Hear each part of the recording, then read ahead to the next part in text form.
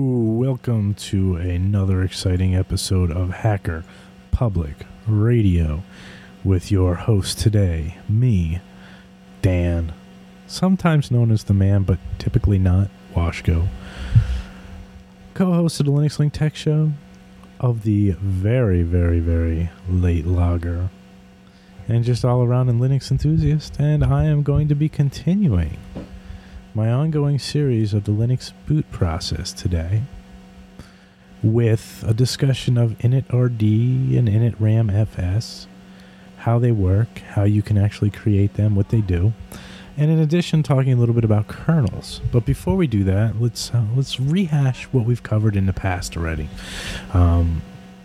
We did an overview of the boot process originally and talked about one of the big differences in distributions is a System 5 versus BSD style of initialization scripts. Red Hat, Debian, SUSE, Mandriva, all being System 5 distributions that make use of an init.d directory, and a number of rc number.d run level directories, which symlink to the scripts in the init.d directory and are typically initiated by the sysconfiguration file at boot time after init has run, so that those processes in that specified run level are started or killed, so to speak.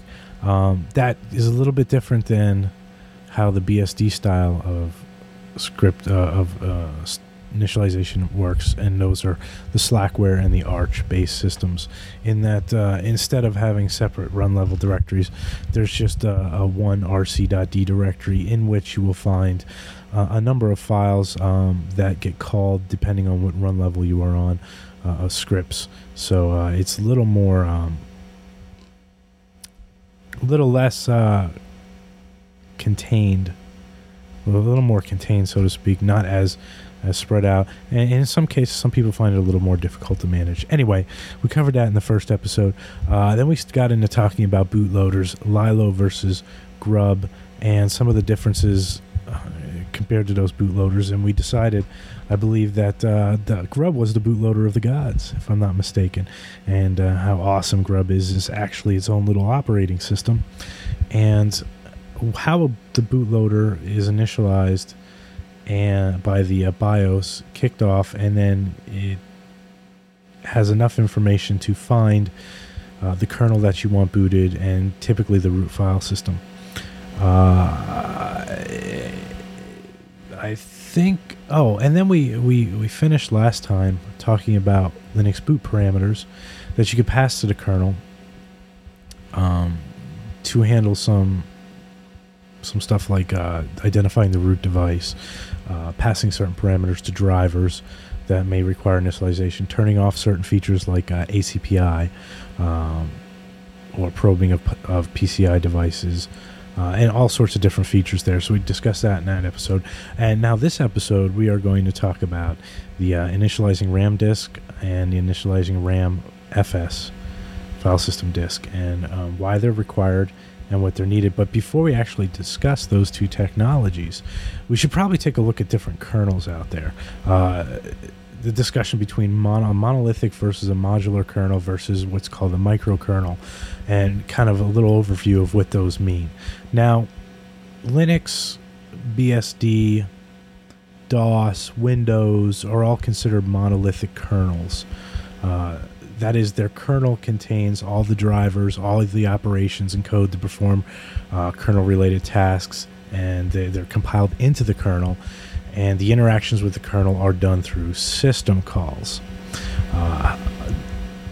So when we say that Linux is a monolithic kernel, initially it was designed to be a monolithic kernel. It still is.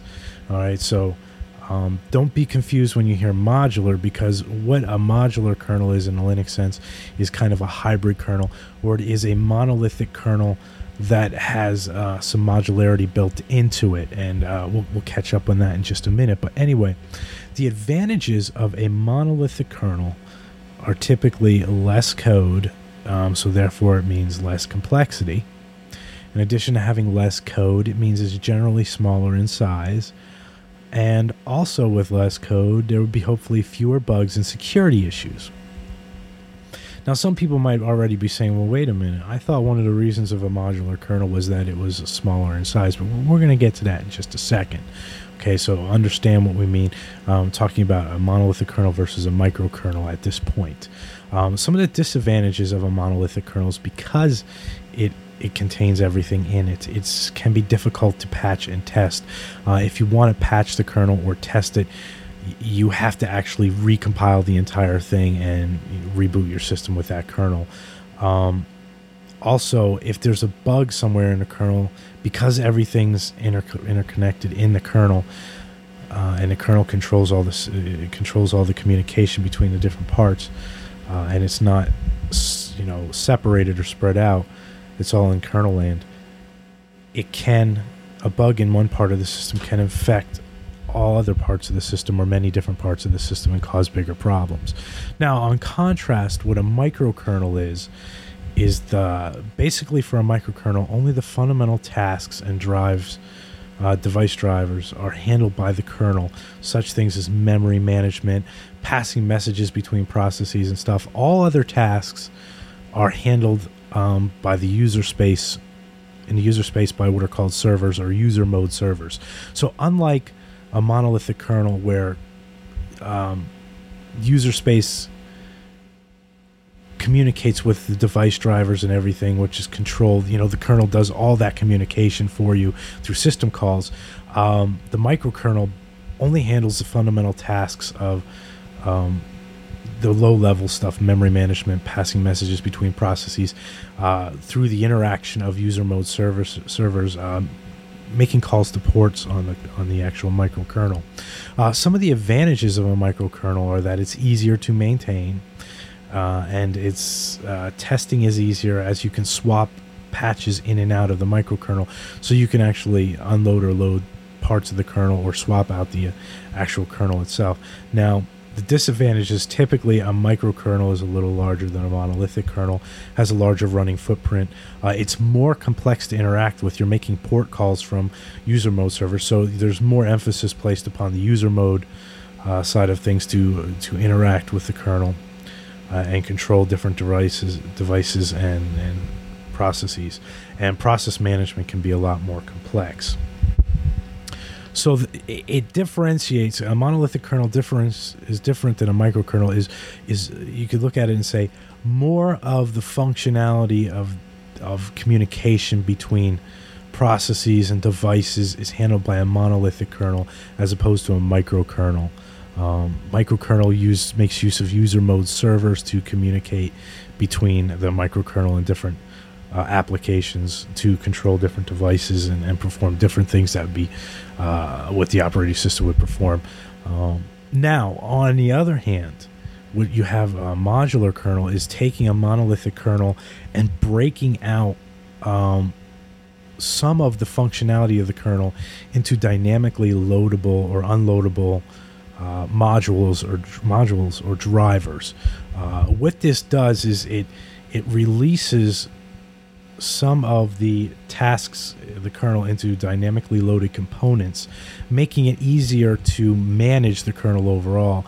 It provides for faster and easier development for drivers, since they can now operate as modules, so you can load them as needed. If you needed to update one, you can actually compile it outside of the kernel and load it into your currently running kernel.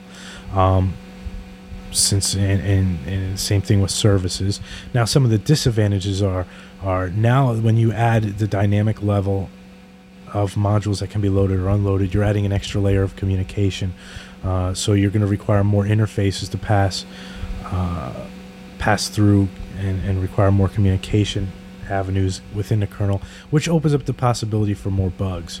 In addition to that, maintaining those modules for the kernel can be a little more difficult, because now you're not just maintaining, so to speak, the modules within the kernel space, but you also have to, if you're maintaining modules outside the kernel source and proper, you need to make sure that you keep pace with the updates made to the kernel proper. Now, you typically hear people saying, well, a modular kernel is a more streamlined kernel and it should have a smaller footprint. So why were you saying at the beginning a monolithic kernel has a smaller footprint? Well, what I mean that monolithic kernel has a smaller footprint than a microkernel is that it's compared to a microkernel, sorry. Not necessarily a monolithic kernel versus a modular monolithic kernel. Now, where the big advantages to a modular monolithic come into play are typically for embedded systems that are lower end and where resources are a premium. You know, on today's quad-core 64-bit systems with 2 to 4 gigs of RAM standard, you're really not going to probably notice a big difference between a modular and a monolithic kernel. Really. You're almost splitting hairs at that point.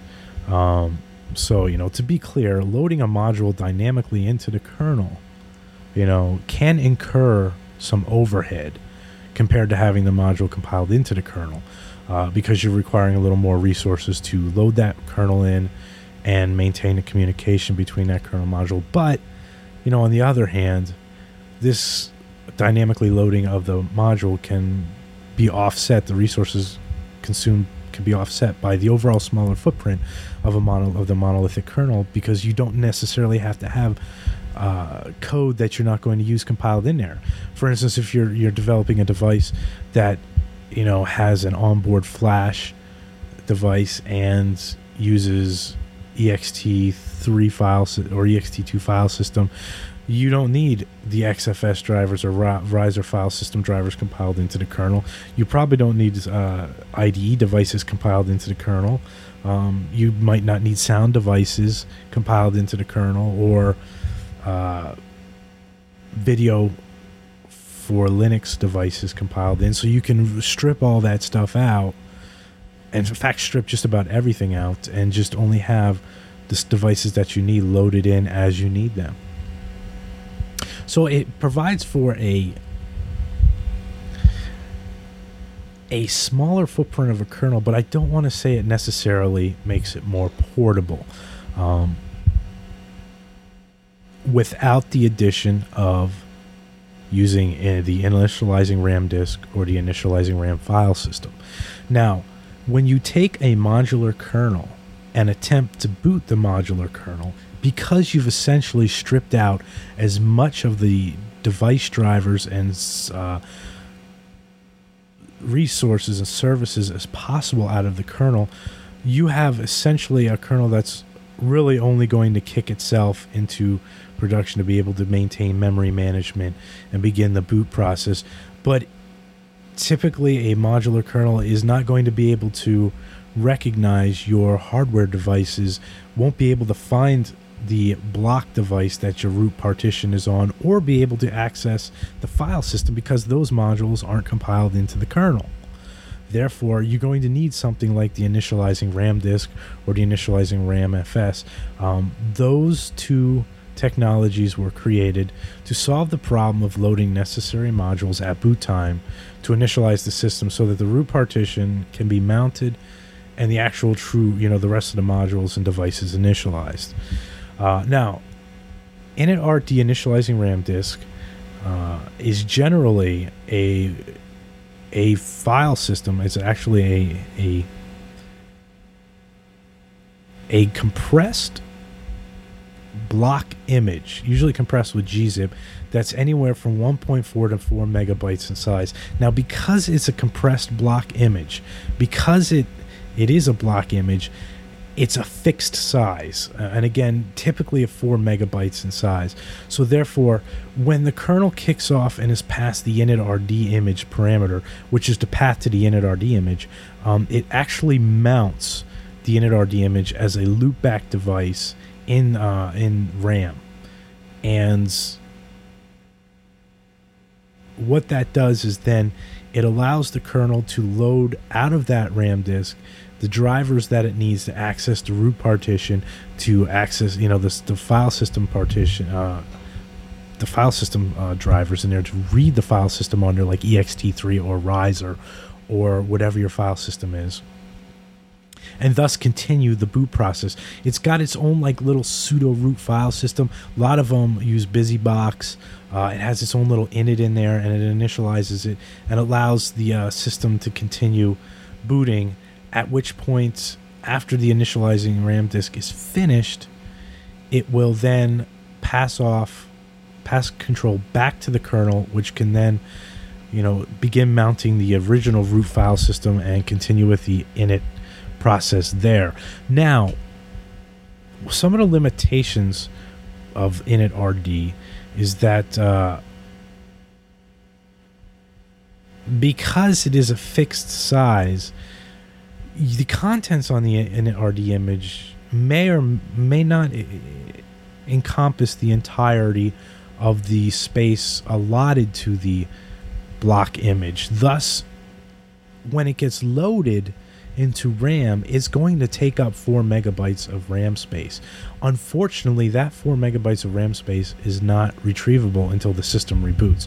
So you lose 4 megs of space right there to be able to kick off the modular kernel.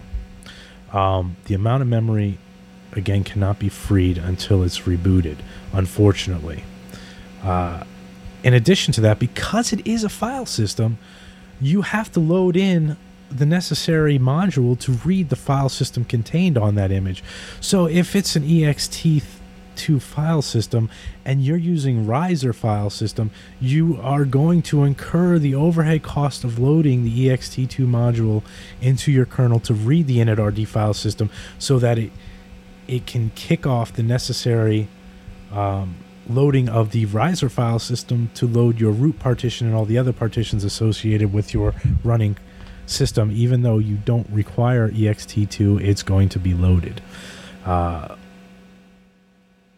Finally, as it is a block device, the Initrd image requires system administrator privileges to create, as the initial creation of the device must be mounted as a loopback device.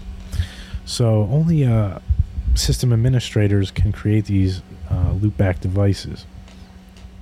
Now, to relieve some of the limitations of the initializing RAM disk, initializing RAM FS was developed, and unlike the Initrd, which the kernel loads as a block device into memory, the Initram file system is loaded as a file into memory, and instead of a compressed block image, it makes use of a compressed CPIO image.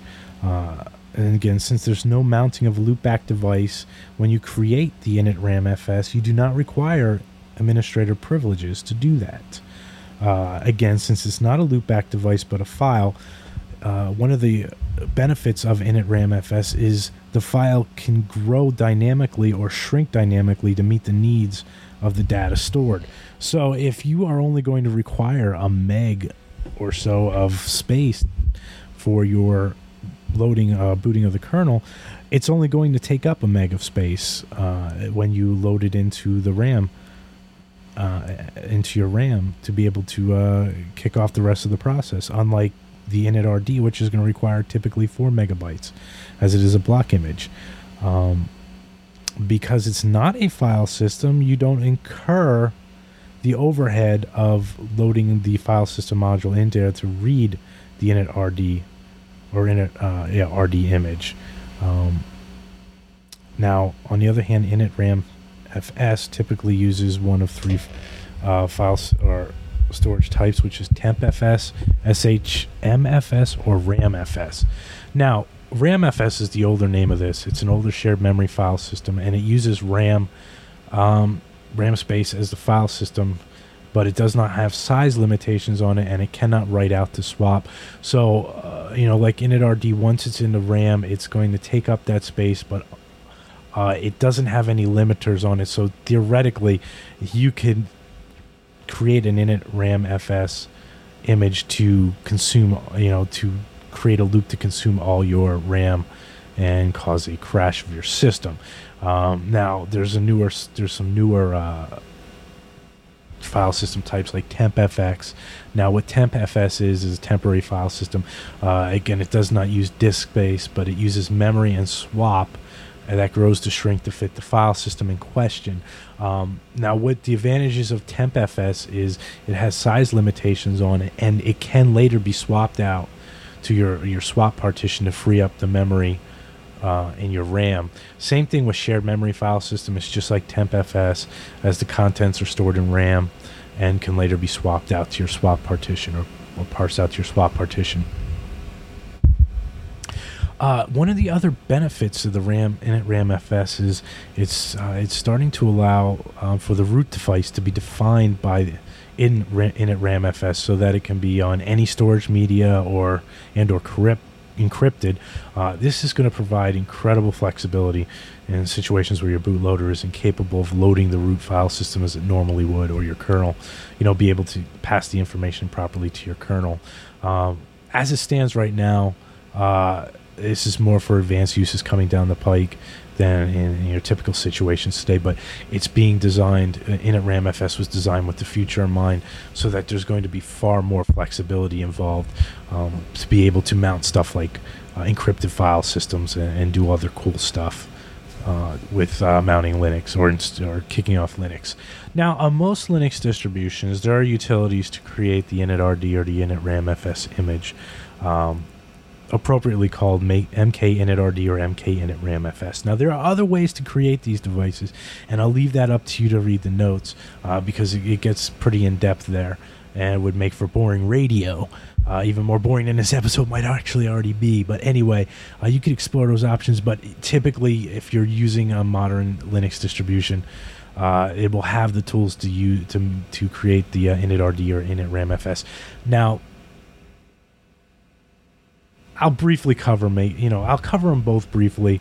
You can read the man pages, but typically, Ubuntu and I think Debian has now switched over to RamFS. I think Red Hat and Fedora have all switched over. So mk-initrd is being phased out by essentially you call mk-initrd, you provide the image name that you want it to be named, and then your version of your kernel. And then you can find the version of your kernel by typing uname, the letter U followed by name, all one word, uname-a. So you type in your kernel version, hit enter, and it would theoretically create the Initrd image. This creates an Initrd image which contains the modules to load ID, SCSI, RAID, block devices, along with the necessary file systems, modules, and SCSI host adapter entries that are defined in etcmodules.conf. There are some other options that you can pass to include or omit other module types. Look at the man page for this. But again, as I say, most distributions have moved on to Initramfs. So, that's probably where you want to focus, right, your efforts. Similar to mk-initramfs, takes the parameter -o, and you provided a file name. That's for the output file name. And remember, it's not a VOC file system, so this doesn't actually require system administrator rights to create the initializing RAM file system. And then your kernel version again. And then you can, it will actually create that information based upon the configuration that is typically found in etc/initramfs-tools. Now, you can change, you can create your own configuration directory in your home directory and specify only the options you want to use, and then you would call make-initramfs with the -c switch and the path to your configuration directory, which would use that instead of the one found in etc. Now, be aware that in that configuration directory, there's a handful of files and directories in there, subdirectories, that are pretty important. First off is the initramfs.conf file, and this specifies the default configuration on how the Initramfs image should be built and what it should contain, what devices it might need to initialize. There's a modules file in there, and it's set up similar to the etcmodules.conf file, where it contains a list of modules that should be included in the image, one module per line, people. So if you need to include additional modules in there, just specify them in the module the modules file. Conf.d directory contains hard-coded boot arguments, and where you can set your root device in here, or the device to resume as the root device. Look at some of these files, read the man pages for this. because the next two are directories, actually. There's a hook directory and a scripts directory. Now, the hook directory is a directory of optional scripts to be used to create the image, but that will not actually be included in the image itself. Now, these scripts, most of these can be found in /user/share/initramfs-tools/hooks. You'll find a list of scripts in there, or you can put additional optional scripts in the etc directory or in your conf directory, so to speak. The scripts directory are also known as boot scripts, and that contains scripts that are included in the initializing RAM FS image, and that will be executed during the kernel boot before the root partition has been mounted. You will also find in the user share initramfs-tools/init directory, it will contain other stuff like the init script that'll be run, and busybox configuration files I think might be in there, or files. Everything you need to create that initramfs image is in there. If you ever want to add or remove files from your image ramfs file system, you have to use the cpio command to be able to copy in and out file options in there. If you want to add or remove files from your Initrd image, on the other hand, you have to mount it as a loopback device and perform your operations that way. And again, you are limited to the actual file space you initially defined for the Initrd device. And again, that's typically between 1.4 and 4 megabytes. Most of the time you are going to find a 4 megabyte file, so to speak. So just be aware of that. I hope that this has provided you with enough information to get an overall idea of the differences between a monolithic modular kernel and a microkernel. I don't think I specified this, but some of the operating systems using a microkernel are, of course, the GNU Herd. OS 10 uses the Mach microkernel, and QNX, I believe, uses a microkernel. But hopefully that provided you a little overview of the differences between those. It wasn't meant to be all-encompassing, so if you want to find out more information, you can look up, very good write-ups on those on Wikipedia. Also, what the purpose of the Initrd and Initramfs are with regards to the kernel. You can find more information about those on Wikipedia too, and in a lot of distro documentation, and in most books on the Linux boot process. Also, you can look at, I'll post my show notes, and in addition to that, the links that I use for those shows in the posting for this show. Otherwise, have a great one. Keep on listening to Hacker Public Radio. Contribute. There's more and more people coming on board every day. A lot of fantastic topics, but don't cover the Linux boot process, because that's mine, baby. Mine. You hear that, Zoke? That is mine. Keep your fingers off of it. But keep on checking back. If you have any questions, concerns, or if you think I was wrong about something, email me at dan@thelinuxlink.net, or post into the comments for the show. I'll try and check back as much as I can. And that's all I have for today. So have a happy. Bye-bye. Bye-bye.